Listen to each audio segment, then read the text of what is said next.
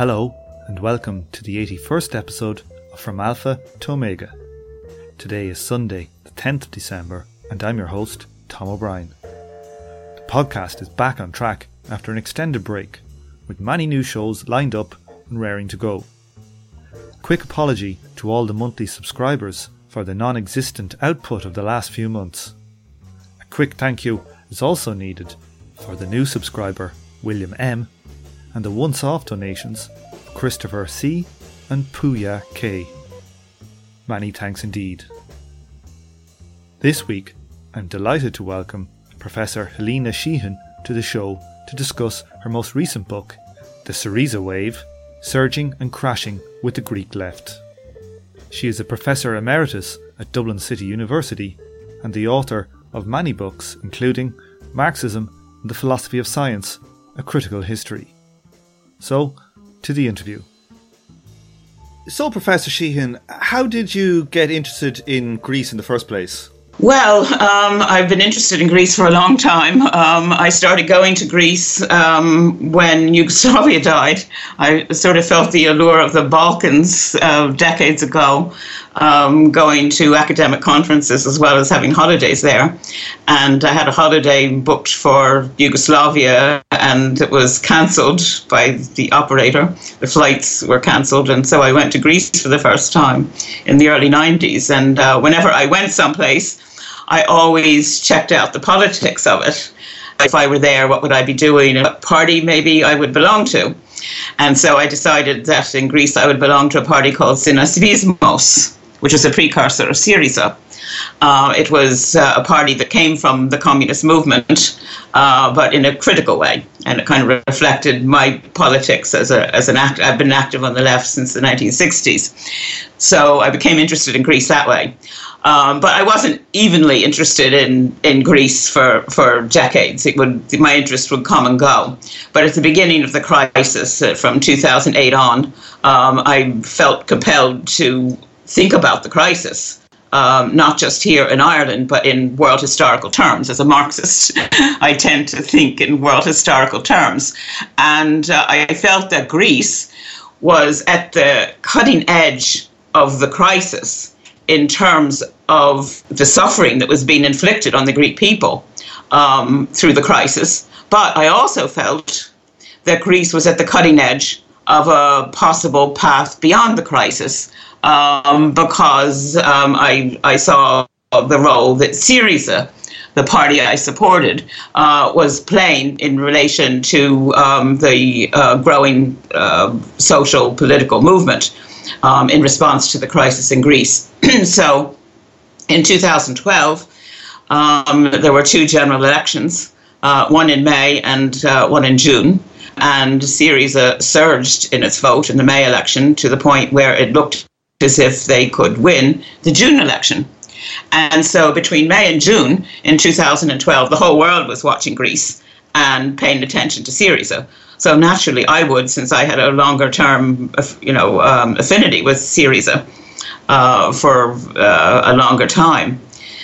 So I felt compelled to not only pay close attention, but to go to Greece to check out my intuitions about it, to check out my perceptions of it.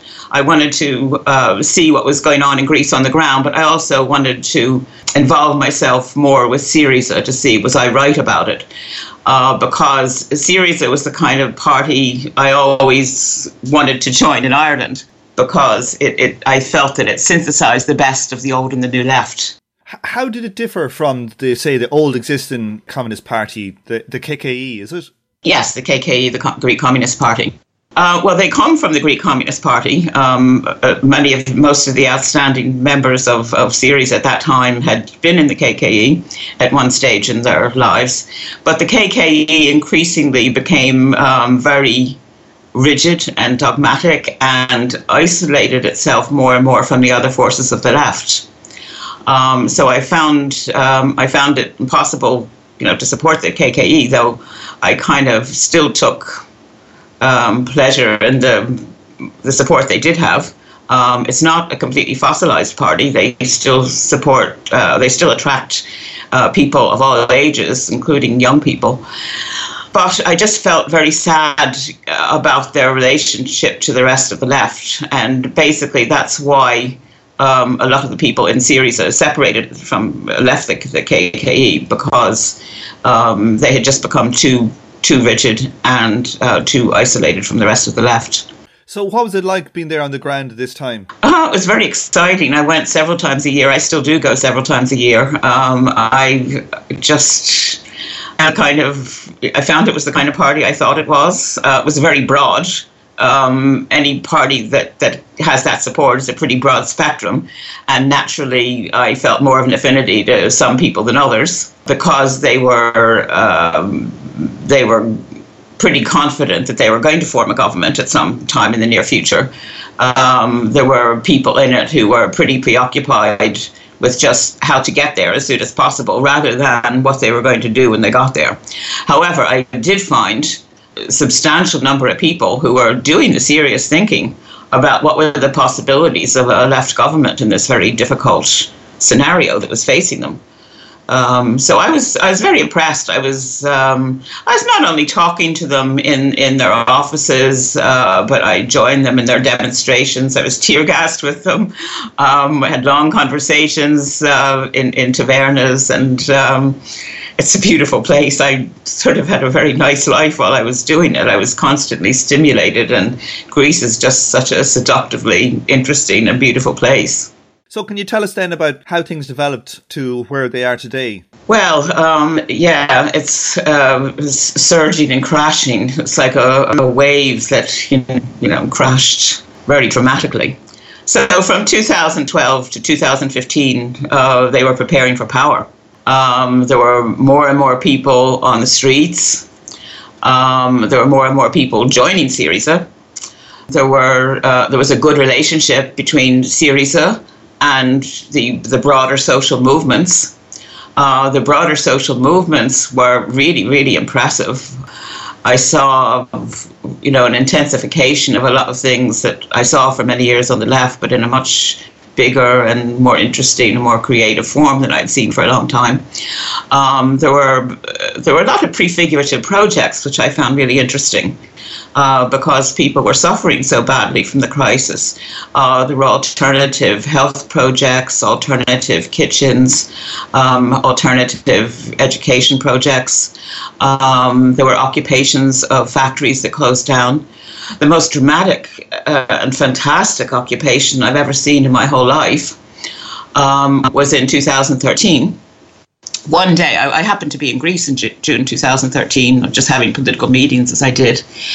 And one day, in the afternoon, the government came on air and announced the closure by midnight of their whole public broadcasting system.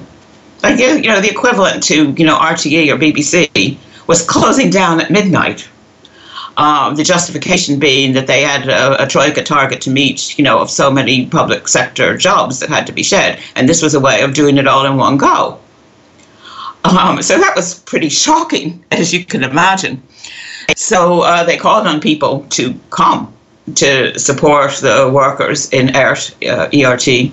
So I had to figure out where it was, but, I went out with thousands of others to a place kind of like Montrose, it was, way out of the city centre.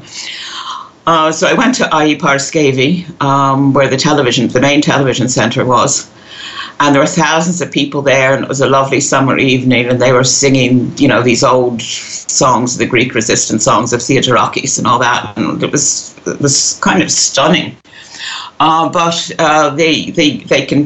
basically what ERT did was to cover its own closure, and the nature of the television changed overnight. They were basically covering their own closure, or the government demanding their own closure, except that they were saying they weren't going to close.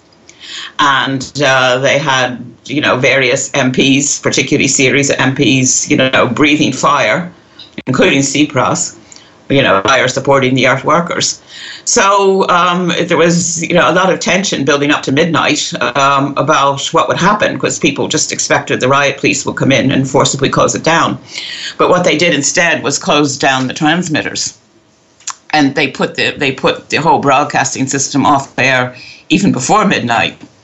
However, other television stations, including the Communist Party television station, broadcast ERT, and the European Broadcasting Union supported ERT, and so it was still transmitting on other transmitters and also on the internet, and so they, it was a very critical, creative form of broadcasting. It was workers' control of the means of production on a scale I had never seen as resistance before, and so they continued that for 2 years.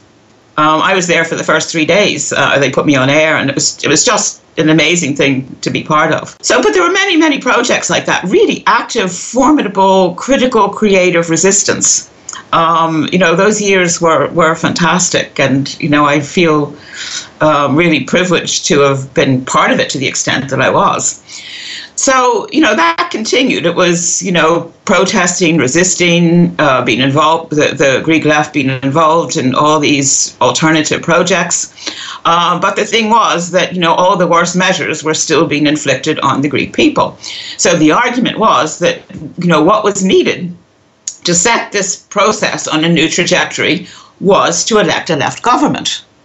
A left government would turn all this around. It would say no to the memorandum, no to all these austerity measures. And austerity is the wrong word for these measures, by the way. It's expropriation. It's expropriation of public property. It's expropriation of people's wages and pensions. And Syriza promised in government it would put an end to this. It would reverse it. It couldn't it couldn't be capitalism one day and socialism the next. But it would, first of all, reverse the worst that was happening and build an alternative in the direction of socialism, according to a long-term trajectory. So what happened then once Syriza came to power? Well, they were elected in January 2015 to the elation of the majority of people in Greece, including some who never voted left. Because it offered hope. Hope was the key concept. And to the elation of the international left, and even people beyond the left. In Ireland, there was an enthusiasm for the Syriza government that went way beyond the existing left.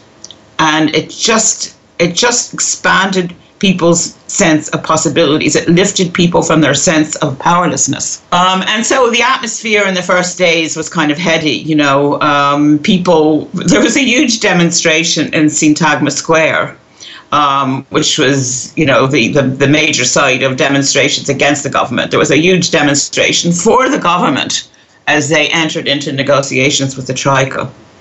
Now and then there was just lots of publicity about ministers not traveling around in ministerial cars and coming to work on public transport or in their own cars, or in Varoufakis' case on his motorbike, and there was just a lot of colour coverage that it meant Syriza.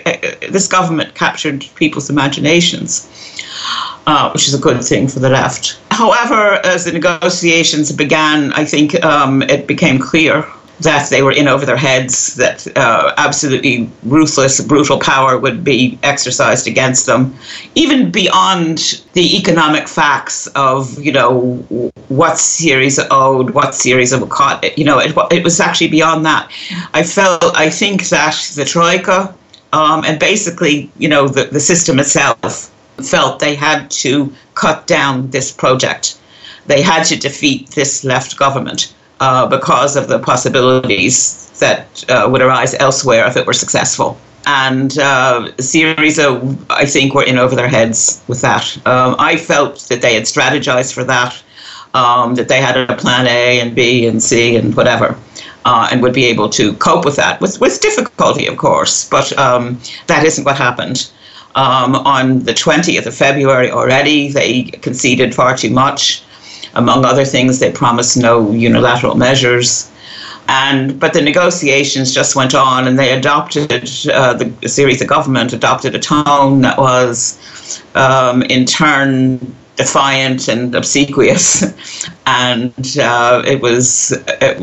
But, right up to July, I still had hopes. I was there in the spring and just, I still felt there was a sense of possibility that they would manage somehow to either, negotiate some kind of truce with the Troika without signing a new memorandum. And but if the Troika refused, which was likely, that they would take the necessary measures to take control of their own economy and their own society. But that is not what happened. There was a referendum, which was a stunning experience of political mobilization. The Troika had put a deal on the table, and Tsipras, went to the country, and the Greek government went to the country to put it to the population in a referendum. It was a yes or no. Now, it wasn't a yes or no. Technically, it was a yes or no to those specific proposals, but the population took it as a yes or no to the broad approach that the Troika was taking in relation to Greece. And the opinion polls and the Greek media were massively on the yes side, or predicted that the result would be very close. And there was a lot of mobilization, both for yes and no. And even here in Dublin, we had a huge march, where people marched to the streets of Dublin shouting, "Ochi, Ochi," the Greek word for no, which they didn't even know a week before. People were so caught up in this, not only nationally, but internationally. So, as we know, the no side won, and it wasn't even that close. It was nearly 62% for no. And then the next day, Tsipras behaved in exactly the way he would have if the vote had been the opposite. He did exactly what he would have done if it was a yes vote.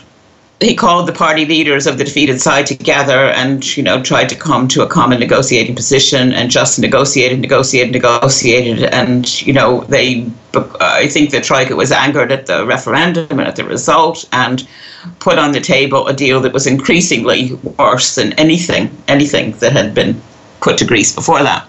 So later in July, mid-July, Tsipras signed it. People in Greece, people in the Greek left were stunned, even though, it didn't happen just on that day. The path to this was well lit, but it was still stunning the day that it actually happened. And I was in Greece at that time, and most people I knew, particularly members of Syriza, were absolutely traumatized by it. Furious, just engaged in intense conversation about what to do about it, and demonstrating against their own government. On the 15th of July, I was in a demonstration outside the Parliament with members of Syriza, and my friends were both inside the Parliament and outside the Parliament when it was being debated in the Parliament. It's just unforgettable, the feeling of that. And then we were tear-gassed by the government we had supported, which was a pretty bad experience. Do you think that Syriza were naive with respect to what the powers that be, the Troika, how they would be treated by the Troika? Yeah, the section of Syriza that dominated the government, Tsipras and those around him, yes, I do. I think they felt they could somehow persuade them. It's kind of shocking because, they were supposedly Marxists, and, what was going on in those rooms was naked class struggle. Varoufakis was naive as well, though he tries to portray himself otherwise. But even the title of his book, Adults in the Room, quoting Christine Lagarde, if only the adults would prevail, if only, they were grown up enough to see the merit of his proposals, everything would have been all right. But that's not what it was about. That is never what it was about. It was naked class struggle. It was the global system coming down hard on a left government that was a threat to the global order if it was successful. That's what it was about. But, there's something that happens to some people when they move in these circles. And even the body language of the whole thing, I found pretty nauseating. When Tsipras went to Brussels and there was all this, hugging and kissing with Juncker and Merkel and all that. It's inappropriate. They're there representing states. But they tended to get seduced by that. And Varoufakis as well as Tsipras. I was very surprised by, some of the stuff that was coming from Varoufakis, who we had on the show here before he became an international global superstar, that he would try and give these people at the negotiating table like an economics lecture about why it wouldn't work. To me, you have to be very politically naive to think these people don't understand the economics of it. What they're interested in is the class interest and the power dynamic. Yeah, well, that played well in the international media. I mean, I kind of, on one level, I like the fact that he was doing that because, it wasn't so much to convince those people, but it played well. He told a lot of, basic facts of, macroeconomic life to a global audience because those negotiations were absolutely floodlit. And he made, he's stunningly articulate. But he actually, on another level, did kind of believe that he could convince them. But it's also not true that they all understood all of that. I mean, Michael Noonan, I wouldn't say, had a very, very astute grasp of macroeconomics. But, it didn't matter whether he did or he didn't. He was going to do, whatever the EU line was, no matter what. On some level, you would think that as well, that it would be very irritating if you're at the negotiations and you had these guys come in and preach you. It would probably put their backs up. Yeah, and I can just imagine they could say, let's, stick it to these guys who are coming in here. Yeah, but they actually were, trying to persuade people, to come up with a better deal. I think they had to do that to a certain extent because, the starting point was that Greece was in the EU and it was in the Eurozone. So that had to be the starting point to negotiate, how can we sort things out? Can we sort things out in a way that would be equitable, to the people of Greece and begin to, reverse the worst of this within that? But they had to be well prepared for the fact that it wasn't going to be possible to do that. But I think they were right. They had to take that as the starting point because, they weren't actually elected overtly to bring Greece out of the Eurozone, let alone the EU. So I think they had to kind of, negotiate and explore the possibilities within that. But they also had to be prepared for, turning things around outside that. You see, what they had was a contradictory mandate. Basically, there was, they hadn't challenged the status quo of being within the Eurozone and within the EU. It was basically to stay in the Eurozone and to stay in the EU, but somehow to reverse the expropriation of the Greek people. So, I mean, I saw all through the negotiations, it was clear as anything that these were, proving increasingly to be contradictory mandates. But I believed that Syriza should and even would choose the former over the latter, that their strongest mandate was to reverse the expropriation. And if that meant leaving the Eurozone or even being forced out of the EU, then so be it. But it turned out that they, that they chose the one over the other. Just getting back slightly to the technique of the negotiating, Yanis Varoufakis is going around selling books now and about how, the adults in the room. He's still basically putting forward this idea nearly that people don't understand or they're naive. When really what you say is much more apt, that it's class war. But that's not the message that's kind of being promulgated by even some of the Syriza people. It's sugarcoating the whole thing. I read the Varoufakis book where he reviewed it in Jacobin. And, the title of my review was Closed Rooms and Class War. Sort of opposing Varoufakis' very title, Adults in the Room. And Varoufakis isn't, he's not entirely reliable narrator or analyst. I mean, I don't think he actually really understands fully at its core the difference between capitalism and socialism and really basic concepts. I mean, he understands macroeconomics at a certain macro level, but not macro at the systemic level. And also the whole book is just suffused with the whole great man theory of history, which is a Marxist I find objectionable. He distorts the story, in his absolutely amazing narcissism. But Syriza itself has its, those that have stayed in Syriza. I mean, Syriza, one of the important parts of the story is that, Syriza was exited by massive numbers of its activists, more than a third of its own central committee, its own general secretary, a number of its MPs, whole local organizations left Syriza in the summer of 2015. And people are still, even some of the people that stayed are still leaving. So the Syriza that's there now is not the Syriza that was. Has essentially the Marxist part of it left? Well, there's still people that call themselves Marxists in it, and some people I know still very sincerely call themselves Marxists in it, and they just can't give it up, and they find ways of justifying it. But many Marxists left. Many. My hopes for Greece are in the forces of ex-Syriza, although they're not really flourishing just yet. I have a question for you now. It's quite a cynical question. Do you think that Syriza, as in maybe the leadership, shall we say, do you think that they had any real intention of standing up when it came down to it?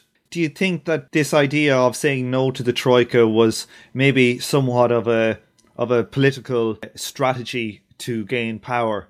Well, I think that in the case of some people in the leadership of Syriza, I would say yes, that's true. For others, I would say at some point they were sincere about that, and somehow thought they could. I can't give the same answer for all the people I'm thinking of in relation to that, even the people who have stayed in Syriza. I certainly know the people that left, honestly, believed what they were saying to the Greek people. These people built Syriza. These were, people that made their electoral victory possible. They actually did believe, they were going to say no and turn things around. So I have to give a different answer for, different sections of Syriza, and even different people within Syriza. I even think that Tsipras himself probably started out sincerely believing that he could turn it around. Some of the people around him, no, I don't think they ever really did. I watched an interview there. It was actually on the Real News, and there was a Greek economist, a Marxist economist, who was in Syriza before the referendum. Who? John Milios. Oh, yeah, I know him, yeah. He's a good guy. He was saying that he left Syriza before they climbed down against the Troika because he knew that was actually what was going to happen, and that he thought that the referendum, essentially, they didn't want a no vote. They wanted it to be yes, so they could justify their actions and sign with the Troika all along. What do you make of that? Well, he did see it coming. He did. In fact, even in January, before January 2015, he decided not to stand for Parliament. I mean, he was somebody who was considered a possible government minister. And even, before they started, these talks with Varoufakis, he was seen as a possible minister for finance. I mean, he was the head of the Syriza Economic Unit. But he kind of, over a couple of years, saw what was coming. I mean, we all saw, the same things that he saw, and that they could lead to that.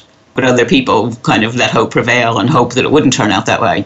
But he increasingly saw that it was going that way and decided not to even stand for Parliament in 2015 and therefore not be a government minister when it happened.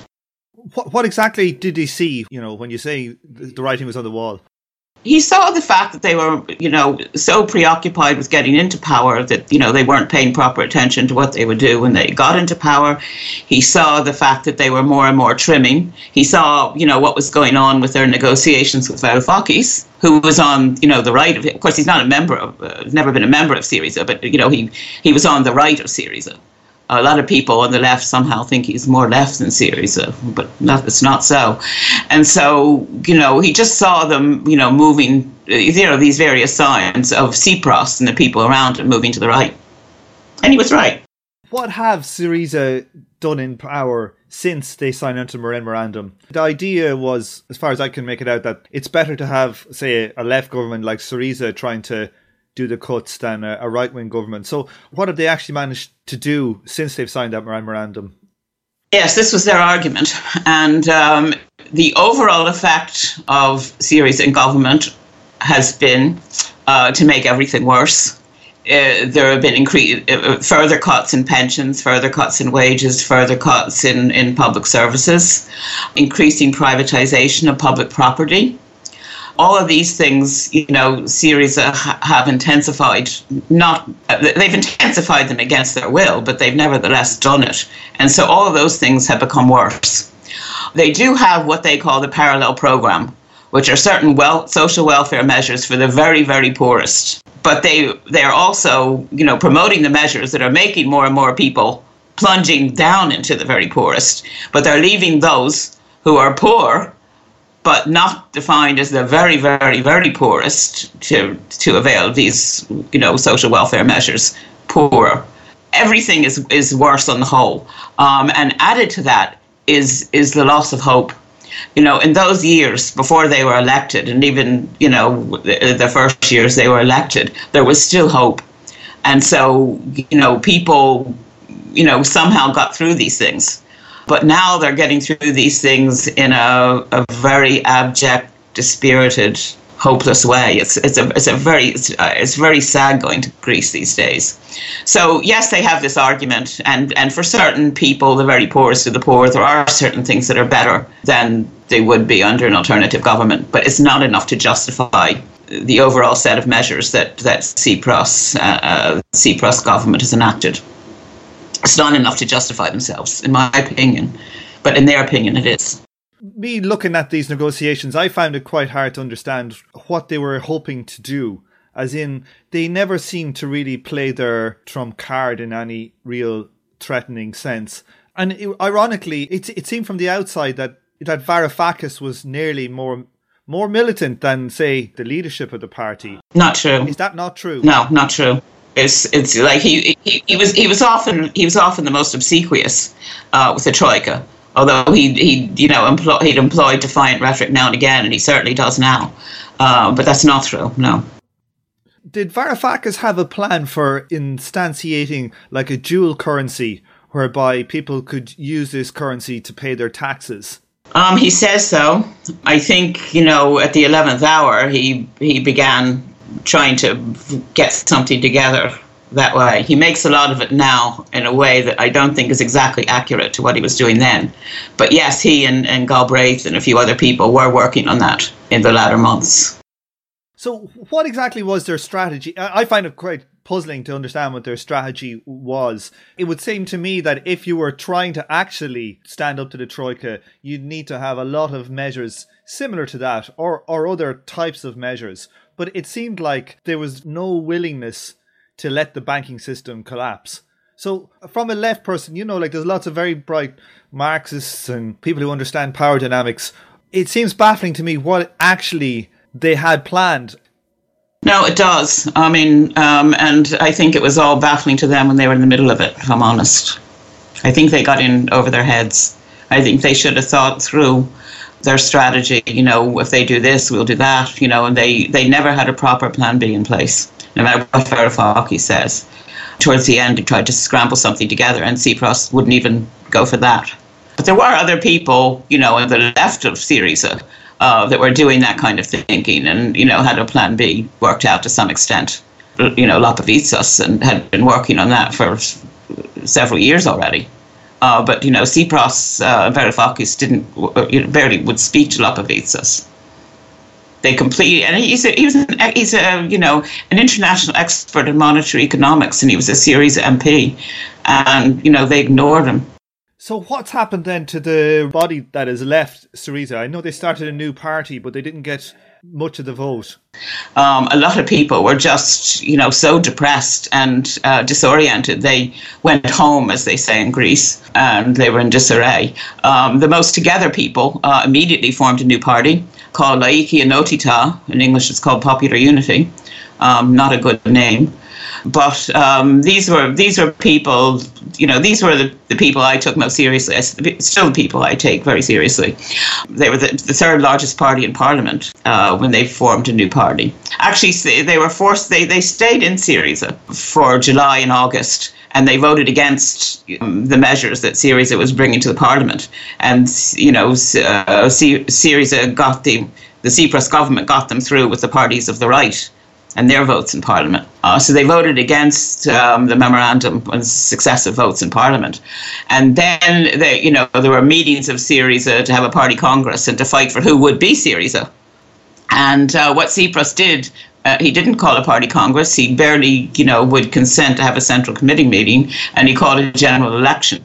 So those people were basically, the general election had the effect of purging the party because those people could not go and stand for election as Syriza because, they weren't supporting the series of policies and a series of votes in Parliament. So once the general election was already called, they had to hurriedly form a new party and stand in the election with, no party structure, no money, no office, nothing. And but at that time that they formed the new party, they were actually the third largest party in Parliament. So they went into the election, and, I was there during the election as well. And people were just voting either for Syriza or for the right-wing alternative, for Nea Dimokratia, and they didn't want Nea Dimokratia back. And a lot of people felt, Tsipras, fought as hard as he could and couldn't do anything else. And then massive numbers of people who voted for Syriza just said they will never vote again. I met many people said to me that they voted for Syriza in January, they voted Ochi in July, and they would never, ever, ever vote again. They would never trust a politician. They would never trust the political process again. So there are massive numbers of people who didn't vote. So in that way, Syriza won the election of 2015. And Nóta Tá didn't get to the 3% threshold, which was a massive disappointment to me, to them, obviously. So they're still going. They're out there in all the protests. They're, still trying to build an alternative. There are many other groups that are not quite as well organized as Nóta Tá, but not all of the left within Syriza have joined that. The forces of ex-Syriza haven't really been able to get themselves together. They're in disarray. But many of them are still active. They're active in the social movements. They're active in the protests against what the government's doing, but not in, a way that's really coming together just yet. But I still have my hopes that the forces of ex-Syriza will somehow find a new form. It's not going to be like Nóta Tá. I mean, they'll have to. I think that the best thing will be for them to, be part of some other larger formation eventually. But I'm watching very closely for that to happen. I don't know if you've heard of it. There was been a big 10-episode documentary series on the Vietnam War. I've heard about it. It's sponsored by the Koch brothers, so you can understand that it's not going to be, too fair or too left, but it's actually reasonably good. But I was shocked when I watched it, just at the level of dedication and planning and sheer toughness of, say, the North Vietnamese communists. Yeah. For all the flaws of, say, that kind of Leninist, Marxist kind of stuff, Stalinist, or I'm not exactly sure so much of the politics, for all their flaws, the fortitude displayed by these people was pretty staggering when you keep watching all of that documentary series. Yeah, I was in America during the anti-war movement, and, I first started, when I first got involved, it was, to get the US government to end the war. It was an unjust war. But increasingly, as time went on, it became more and more for the Vietnamese to win, not just for US to, stop the war. I became more and more impressed by people in the anti-war movement who were going to Vietnam and, interacting both with the North Vietnamese government and with the NLF. I became very, very impressed with the Vietnamese, and I was shocked when I first in the mid-60s went on an anti-war demonstration, and people were actually chanting "Ho Ho Ho Chi Minh," the NLF are going to. But basically, I came to the position, as many others like me did, that we wanted them to win, and they did, except the US won in another way.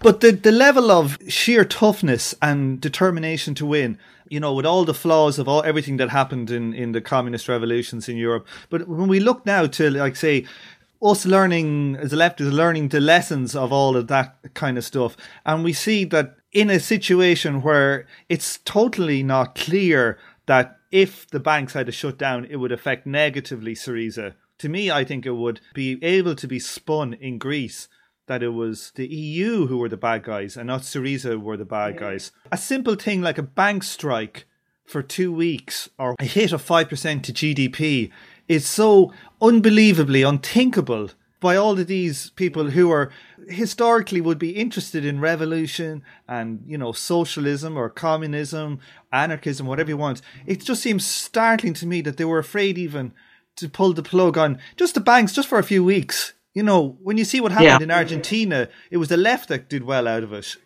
I'm just surprised now, looking back on it, as in, what's wrong with, radical leftists now? They can't even afford to, say, shut the economy down for a week. Yeah, well, it wouldn't have shut the whole economy. There would be some economic life, but they should have strategized. They should have taken control earlier. They should have brought in capital controls earlier and taken control of the economy, even, at the beginning of the negotiations. I'm not an economist, so I don't want to get over my head and, saying exactly what they should have done. But I know they should have done a number of things differently than what they did do. And you're bringing it down to, their moral determination, which also is a factor.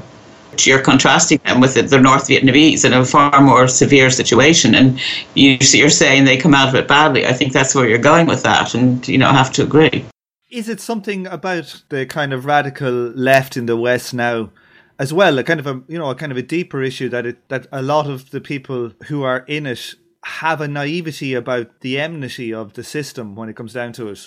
Yes, I think so. Some do. I think that. I think we have to realise what we're up against. I don't think they'd properly conceptualised, not the ones that made the decisions. I don't think they properly conceptualised the power that would be exerted against them. And I think we all have to, learn from that and understand it. I mean, what a formidable system it is.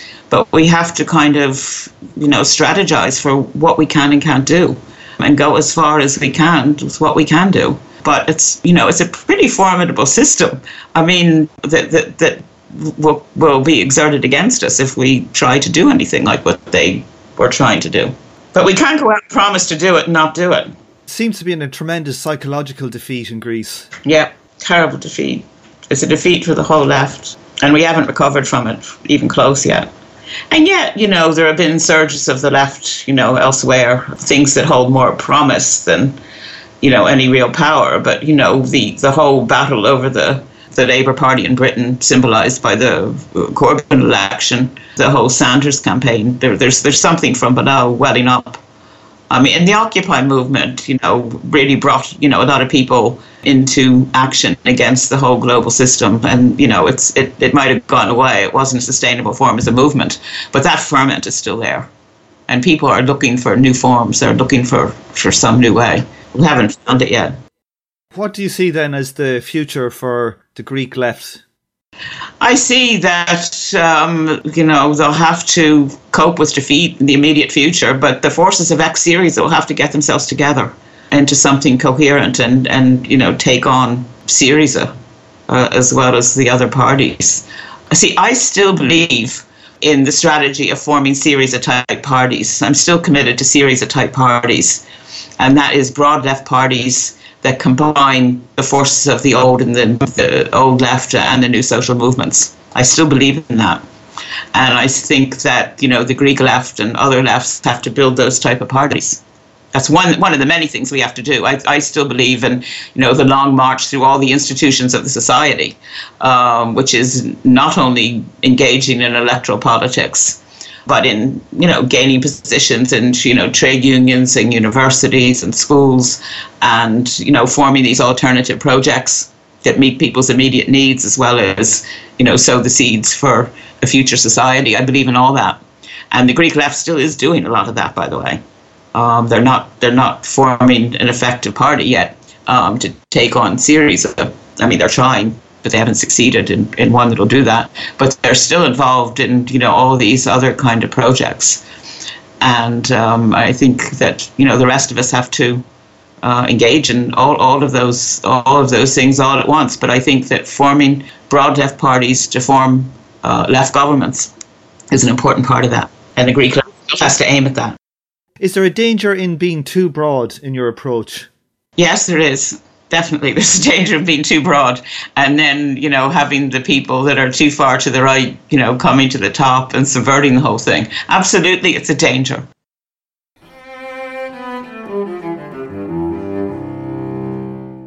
Well, thanks very much, Professor Sheehan, for coming on the show today. It was my pleasure. Good to talk to you.